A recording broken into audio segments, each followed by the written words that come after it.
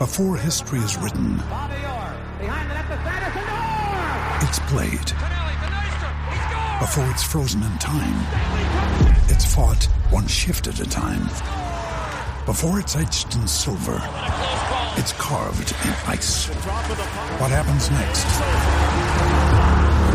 will last forever. The Stanley Cup Final on ABC and ESPN Plus begins Saturday. We took it all. We brought them to our land. An endless night, ember hot and icy cold. The rage of the earth. We made this curse. Carved it in the blood on our backs. We did not see.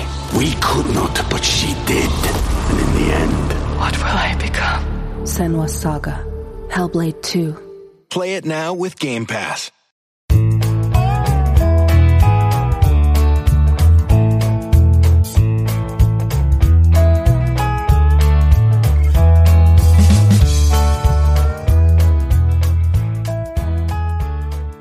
It's Wednesday, November 2nd, and you're tuned into the Cleveland Baseball Talk podcast. I'm Joe Noga, joined by Paul Hoynes. Hoynesy, the Game 3 of the World Series finally took place last night. The Phillies came out and shut down Houston, set a World Series record with 5 home runs. Lance McCullers Jr. gave up a World Series record, 5 home runs for the Astros in a 7-0 shutout win for Philly. Just as everybody expected, the Phillies are up 2-1 in the series as they head into Game 4 tonight. Just what a massive display of power, Joe. I mean, that place, Citizens Bank Park, was going crazy. It was like just, it's just like we're watching 2 different games. We've watched the Guardians all season, 162 games. We watched them through 2 wild card games and 5 ALDS games against the Yankees, and the Phillies are playing a different brand of baseball, don't you think? Yeah, it's all long ball, it's all power, and it's all based on the home run right now. And again, I'm going to say it again. It takes me back to the ending of the movie Moneyball, where they put this plan forward and it got all the success. Sort of recreating a team of mashers with. In the aggregate, as they said, sort of like what the Guardians did this year with they're changing their sort of different way of approaching the game with contact and base running and defense. And in the end, it was the team that can hit the most home runs that wins the game. And you just can't beat the system, I guess. The house always wins. It always goes back to baseball is going to go back to who can hit the most home runs. Is it going to take a while for maybe that Cleveland's philosophy that they put forward this year to sort of catch on, or is it just sort of a flash in the pan?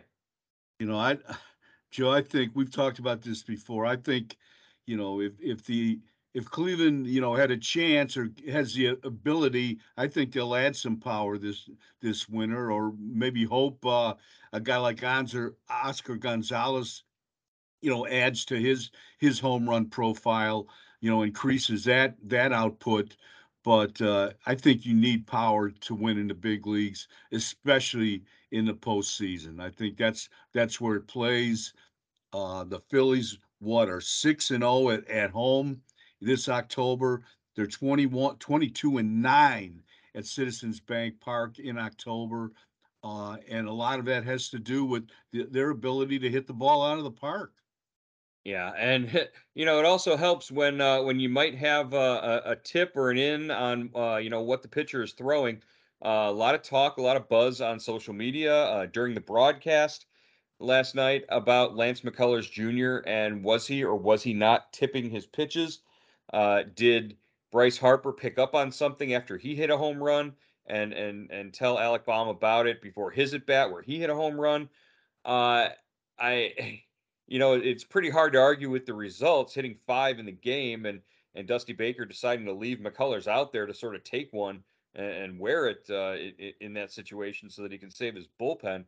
But, from what I saw, it sure looked like the Phillies knew what was coming when they stepped into the box. Yeah, there's no doubt about that. I thought so too, Joe. after the game, I was watching, the post game, and they had Pedro Martinez on, and he was, he said McCullers was definitely tipping his pitches. He said when he came to the kind of the set position, and his glove was up above his head, or just with uh, at his head, he was going to throw a slider, and when his glove was a little lower, he was throwing a fastball. And he said the Phillies, he thought the Phillies had picked up on that. He goes, just a minute, he said, you know, teams are great at that, picking up a little, like a signal or a little tell that a pitcher has, and they will really exploit it. And the Phillies, if that was the case, the Phillies certainly did that last night. It's sort of ironic that this happened against an Astros pitcher. The team that insisted, oh, it doesn't matter if you know what's coming or not. You still have to hit the ball. You still have to do it. Stealing signs or not. Even if you know what's coming, you still have to produce. You still have to hit the ball yourself. Well, it sort of it sort of works both ways there. If you can do it within the rules of the game, and I don't want to say legally cheating because you're not legally cheating. If the opposition is doing something and you pick up on it, that's just being a good baseball player and being intuitive. Uh, Not using electronic means to steal the signs.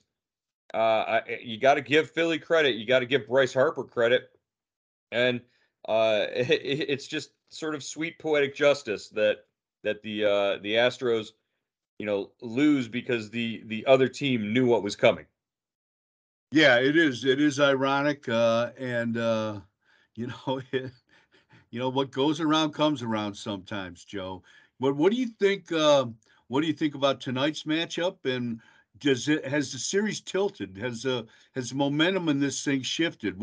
Everyone thought that with the series moving to Philadelphia, and you know with with Astros having an advantage in pitching, that the Astros strength in their rotation would show up now, but that rain out definitely changed things, and certainly the Phillies got a lot of momentum last night with a 7-0 win to Yeah, take a series lead 2-1. yeah, I think the rainout really helped Philly and really benefited Philly the most. And really last night's blitzing Houston the way that they did, jumping out to a big lead and being able to sort of maintain it the way they did without having to use their top guys in the bullpen. Those guys are now rested for Game 4 and ready to be used aggressively at any point in Game 4. I think that's a huge advantage for Philadelphia, and they're playing at home. And if they can get this done in the 2 games that are left in Philly, that's big. That would be big because if they don't have to go back to Houston, that would be, I think that's their advantage there. Get it done at home where they're comfortable, where they have momentum, where they've got this great crowd. Uh, I really think that can happen. Again, you're talking about, you're facing who? Christian Javier. Yeah. Tonight, and he's a guy who could come out and give Houston, 5 innings of scoreless ball. So, yeah, you've got to get it done against one of the better pitching staffs in the league. But Dusty was able to preserve his bullpen to a degree last night as well, by sort of making McCullers wear it. Um, yeah, it should be. Where's Jordan Alvarez right now? Where are the big boppers in the lineup for Houston? They need to produce. They need to come out and hit the ball if they're going to force this thing back to Minute Maid Park. Yeah, right. Christian Javier's going for Houston tonight. Aaron Nola is coming back to the mound. Their Game 1 starter for Houston, for the Phillies. Like you said, Joe, Javier threw 5 1/3 scoreless innings against the Yankees in the NLDS. Nola has been all over the place in this postseason. against in the wild card and against St. Louis, against St. Louis in the wild card and Atlanta. He allowed one earned run in 12 and 2/3 innings. In his last two starts, he's allowed 11 runs, 13 hits in 9 innings. So you really don't know what you're going to get from this guy. It's going to be an interesting matchup for sure. Yeah, that's what we're looking forward to tonight on Fox, Game 4 of the World Series. We'll keep track of that and bring you as many details as we can tomorrow. Just looking, I think we sort of buried the lead here, Hoinsey. Last night, the Gold Glove Awards were announced. We talked extensively yesterday about the Guardians' 5 candidates, the finalists that they had at their positions. And it turns out the Guardians, Cleveland comes up with 4 Gold Glove winners, a franchise record, and the most in the American League since 2003 for one team. Stephen Kwan, Miles Straw, who were expected to win, they take home their first career Gold Gloves, along with Andres Jimenez and Shane Bieber, kind of a surprise at pitcher. All of them really tops defensively at their positions from beginning to end of the season, and it puts the Guardians in a great position to win the overall team defensive Gold Glove Award for the American League when it's announced on November 11th. Yeah, just Joe, I was blown away, man. 4 Gold Glove winners. You think of that. That just kind of unheard of. And I'm thinking, Joe, the last 5, 6, 7 years, it seems like Rawlings, who sponsors the Gold Gloves, the award, has gone more to an analytical approach. They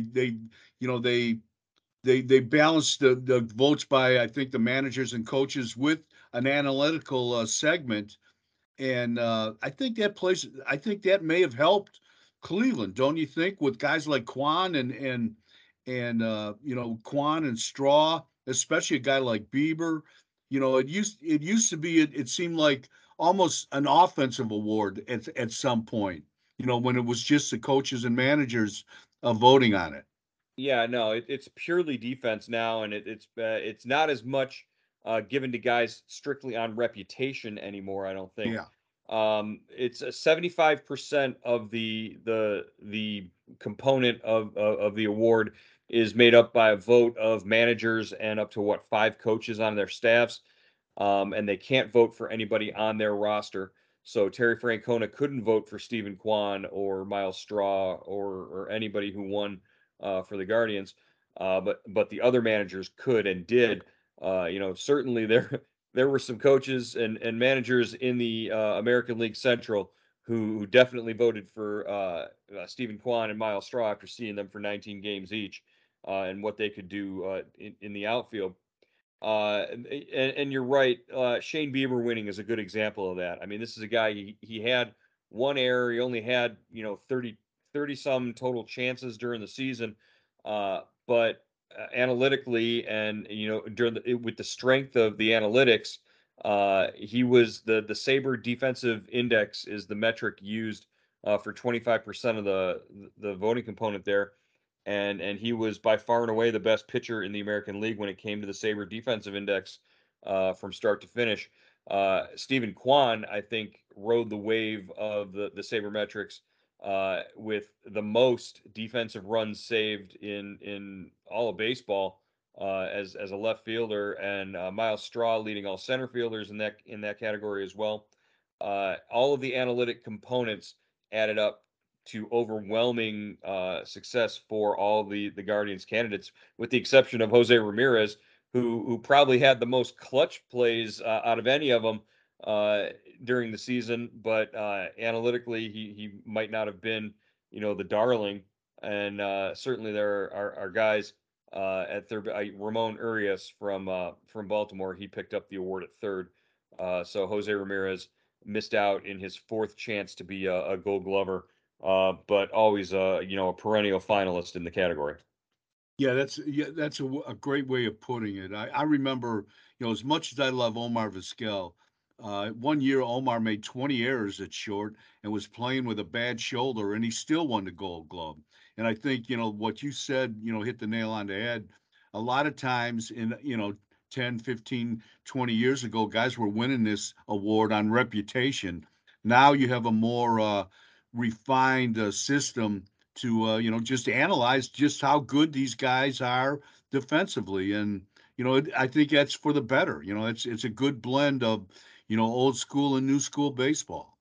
Yeah, it makes it more fair, and guys have these things built in their contracts now, so it has to be all above board, and it can't be just who your favorites are. And I understand Zach Greinke is an incredible defender, and we saw that in during the regular season when he snagged line drives up the middle, pitching for Kansas City.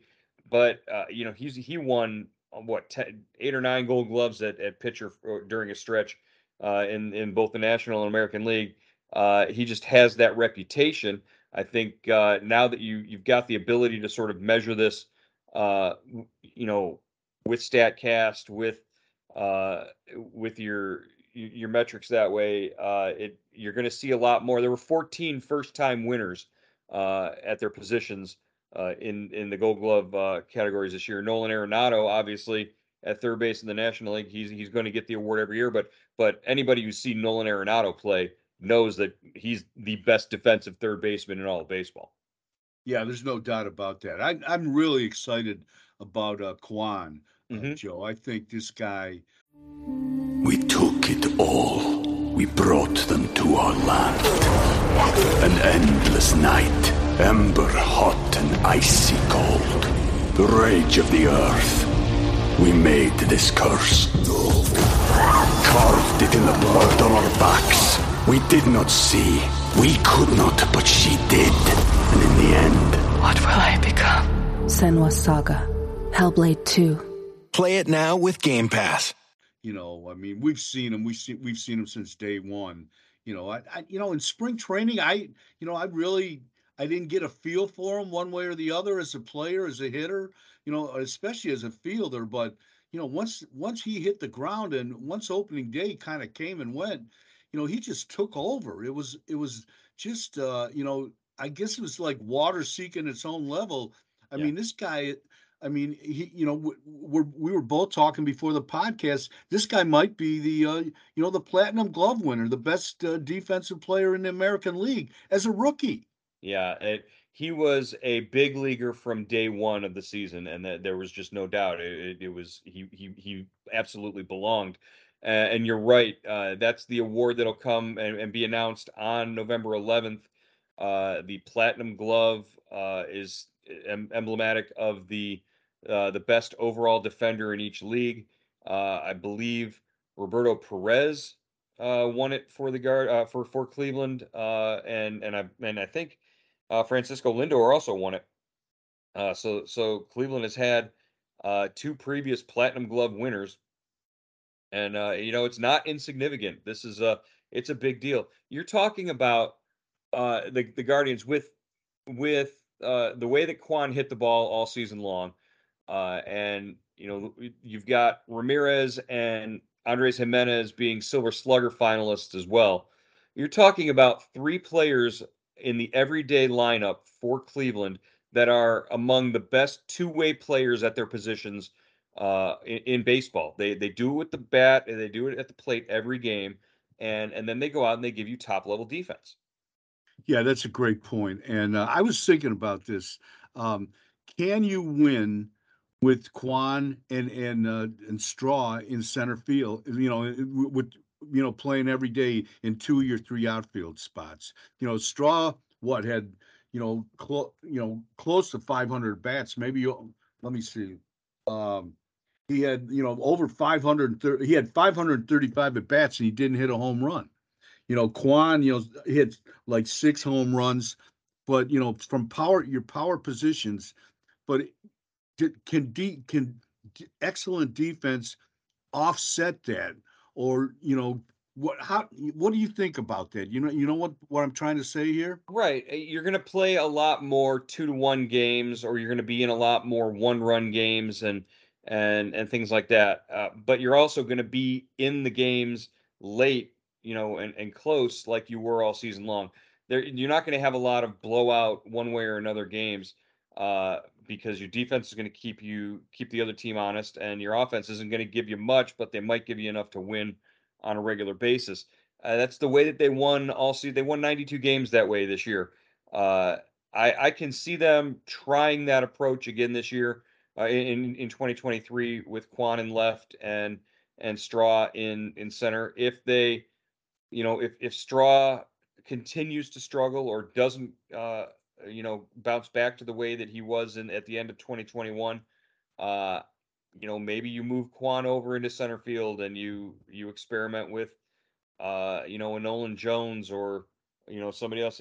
This is all based on whether or not they make moves in the offseason, big free agent signing or some sort of free agent signing, which I don't really see them doing. So, uh, yeah, I think they'll at least, to answer your question, I think they'll at least start off that way and see how it goes. Yeah, it's it's like a two-edged sword. I mean, it's great defense. You've got four Gold Glove winners. You got almost kind of, you don't have a Gold Glove catcher, but you have some awfully good defensive catchers. If depending if Melee and Hedges come back, one of those guys. Then you've got Bieber. Then you've got Jimenez and Rosario up the middle and Straw up the middle. That's a strong backbone to the defense. But you're going to have to add some offense somewhere. There's going to have to be some power somewhere. Oscar Gonzalez hit 11 home runs. Maybe maybe he stretches that to 18 or 20 this next season. I mean, Gonzalez also missed a month with the Yeah, rib injury, so there might have been some more power in there, a little more growth, had he been able to stay healthy and on the field the entire time.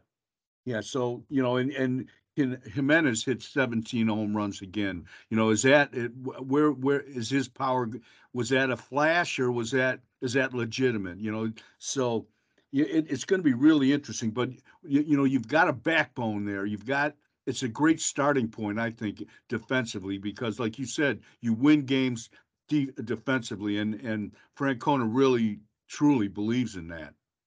Speaking of Terry Francona and his staff, all throughout the week, we've uh, looked at different positions and different position groups on the Guardians roster, sort of spinning it forward for the 2023 season.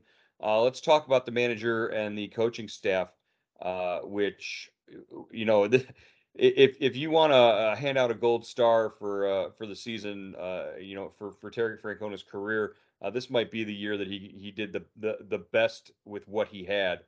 Uh, just amazing the job that he did from beginning to end, sticking with the plan and having it work out. But his coaching staff, and he's the first to tell you, he delegates more responsibility than probably most managers in baseball. Guys like DeMarlo Hale and Sandy Alomar Jr. and Mike Sarbaugh all have responsibilities sort of beyond what their normal scope would be.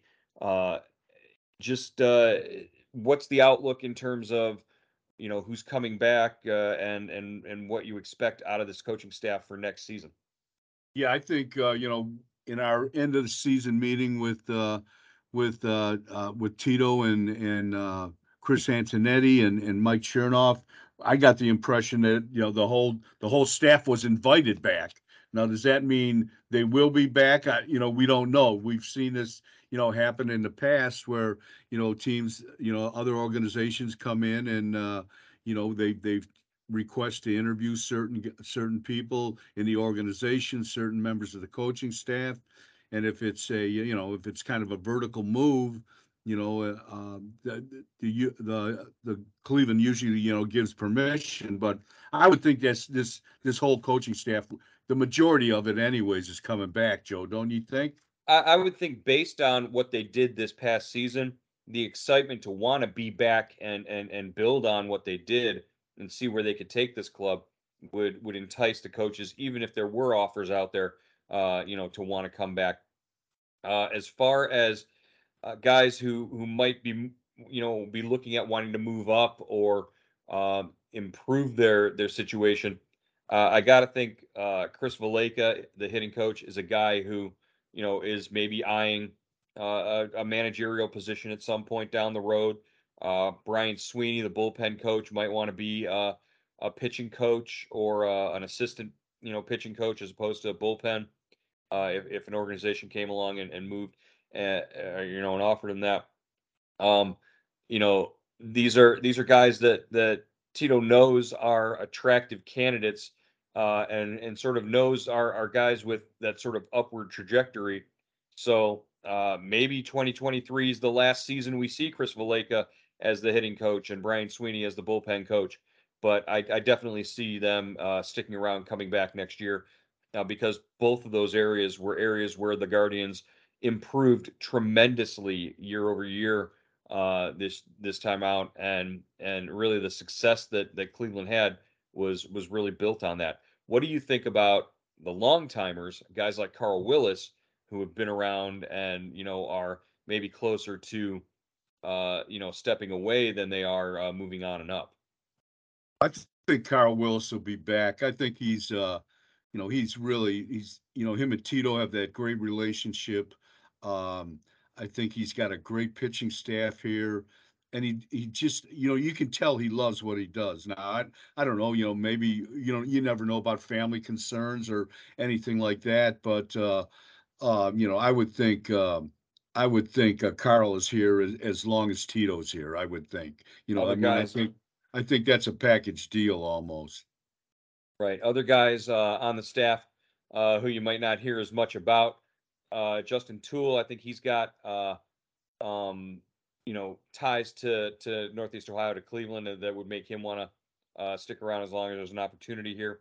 Kyle Hudson, another guy who, he's the outfield coach, and he coached 2 Gold Glovers this year, and he predicted it. He said he's got, he told me in September, I think we've got 2 Gold Glove winners in the outfield, and that came true. He was absolutely right.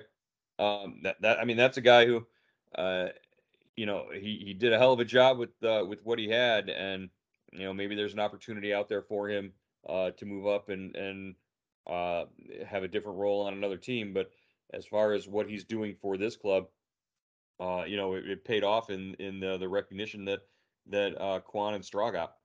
Yeah, definitely. Hudson, these guys, this whole coaching staff had to deal with 17 rookies making their big league debuts. So this past season. So that means, the coaching never ends here. These guys aren't arriving, these players, these 17 players and other young players like Jimenez, they're not here in the big leagues as a finished product. They still have to develop. And, guys like Hudson and the hitting group, what like you said, Valleca and Justin Toole and Victor Rodriguez, just did a great job of selling this approach to these hitters, not just young hitters but veteran hitters as well.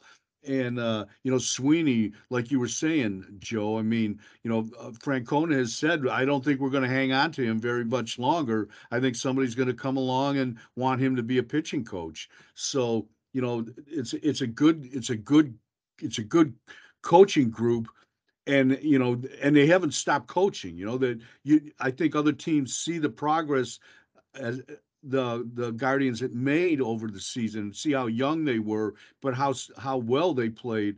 The defense and offense and pitching wise, and that you know the 29 other teams don't have blinders on. They know a good thing when they see it, and they want to, if they want to kind of come in and poach one of these guys.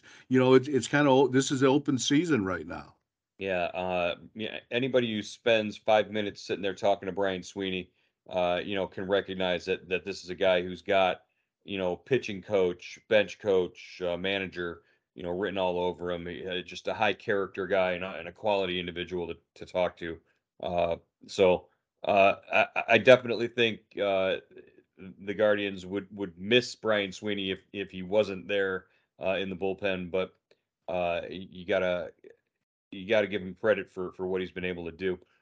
Victor Rodriguez, one of the other ones. I'm pretty sure as long as Jose Ramirez is playing in Cleveland, Cleveland will make every effort to retain Victor Rodriguez.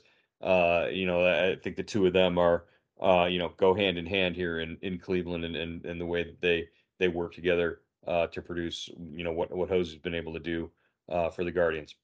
Yeah, and we can't forget, Joe Torres came up and filled Ruben Niebla's role very well, I thought, and Sandy Alomar, just kind of a rock of that an anchor to that coaching staff. He's been here 11, 12 years as a coach, and 6-time All-Star as a player in Cleveland. He's kind of part of the franchise almost. Yeah. Yeah, well, Sandy and Sarby, you can't, you just sort of a foregone conclusion that Sarby's going to be here. He's been around for what, 30 years with the organization, more than 30 years with the organization. So, those are sort of your two cornerstones on that coaching staff. Those are, guys who you don't expect to really be going anywhere, even though, Alomar had opportunity, or, could have had opportunities, should have had opportunities. Maybe it's a crying shame that he wasn't a manager at some point somewhere else. But I think a lot of people expect Sandy to be the heir apparent to Tito. If and when the day comes that Tito steps away. But I don't necessarily see that as being the case. I think Sandy's very comfortable where he is. Yeah, that's the burning question, kind of the $6 million question. If and when, like you said, Tito, decides he's had enough and he wants to change roles as a manager, who succeeds him, and those, and who wants to succeed him. The success that he's had. That's a tough job to fill, and I think Sandy would be probably very, very, very qualified to do so. Given the young talent that this organization has right now, I think any managerial candidate would jump at the chance to take over once Tito steps away, just based on what's here and what's coming. All right, I've had enough. Tito might not have had enough, but I've had enough. We're going to wrap up today's edition of the Cleveland Baseball Talk podcast. We'll be back again tomorrow to talk Game 4 and what's going on in the World Series and what we've got to look forward to over the next few days here on the Cleveland Baseball Talk podcast. We'll talk to you then. All right, Joe.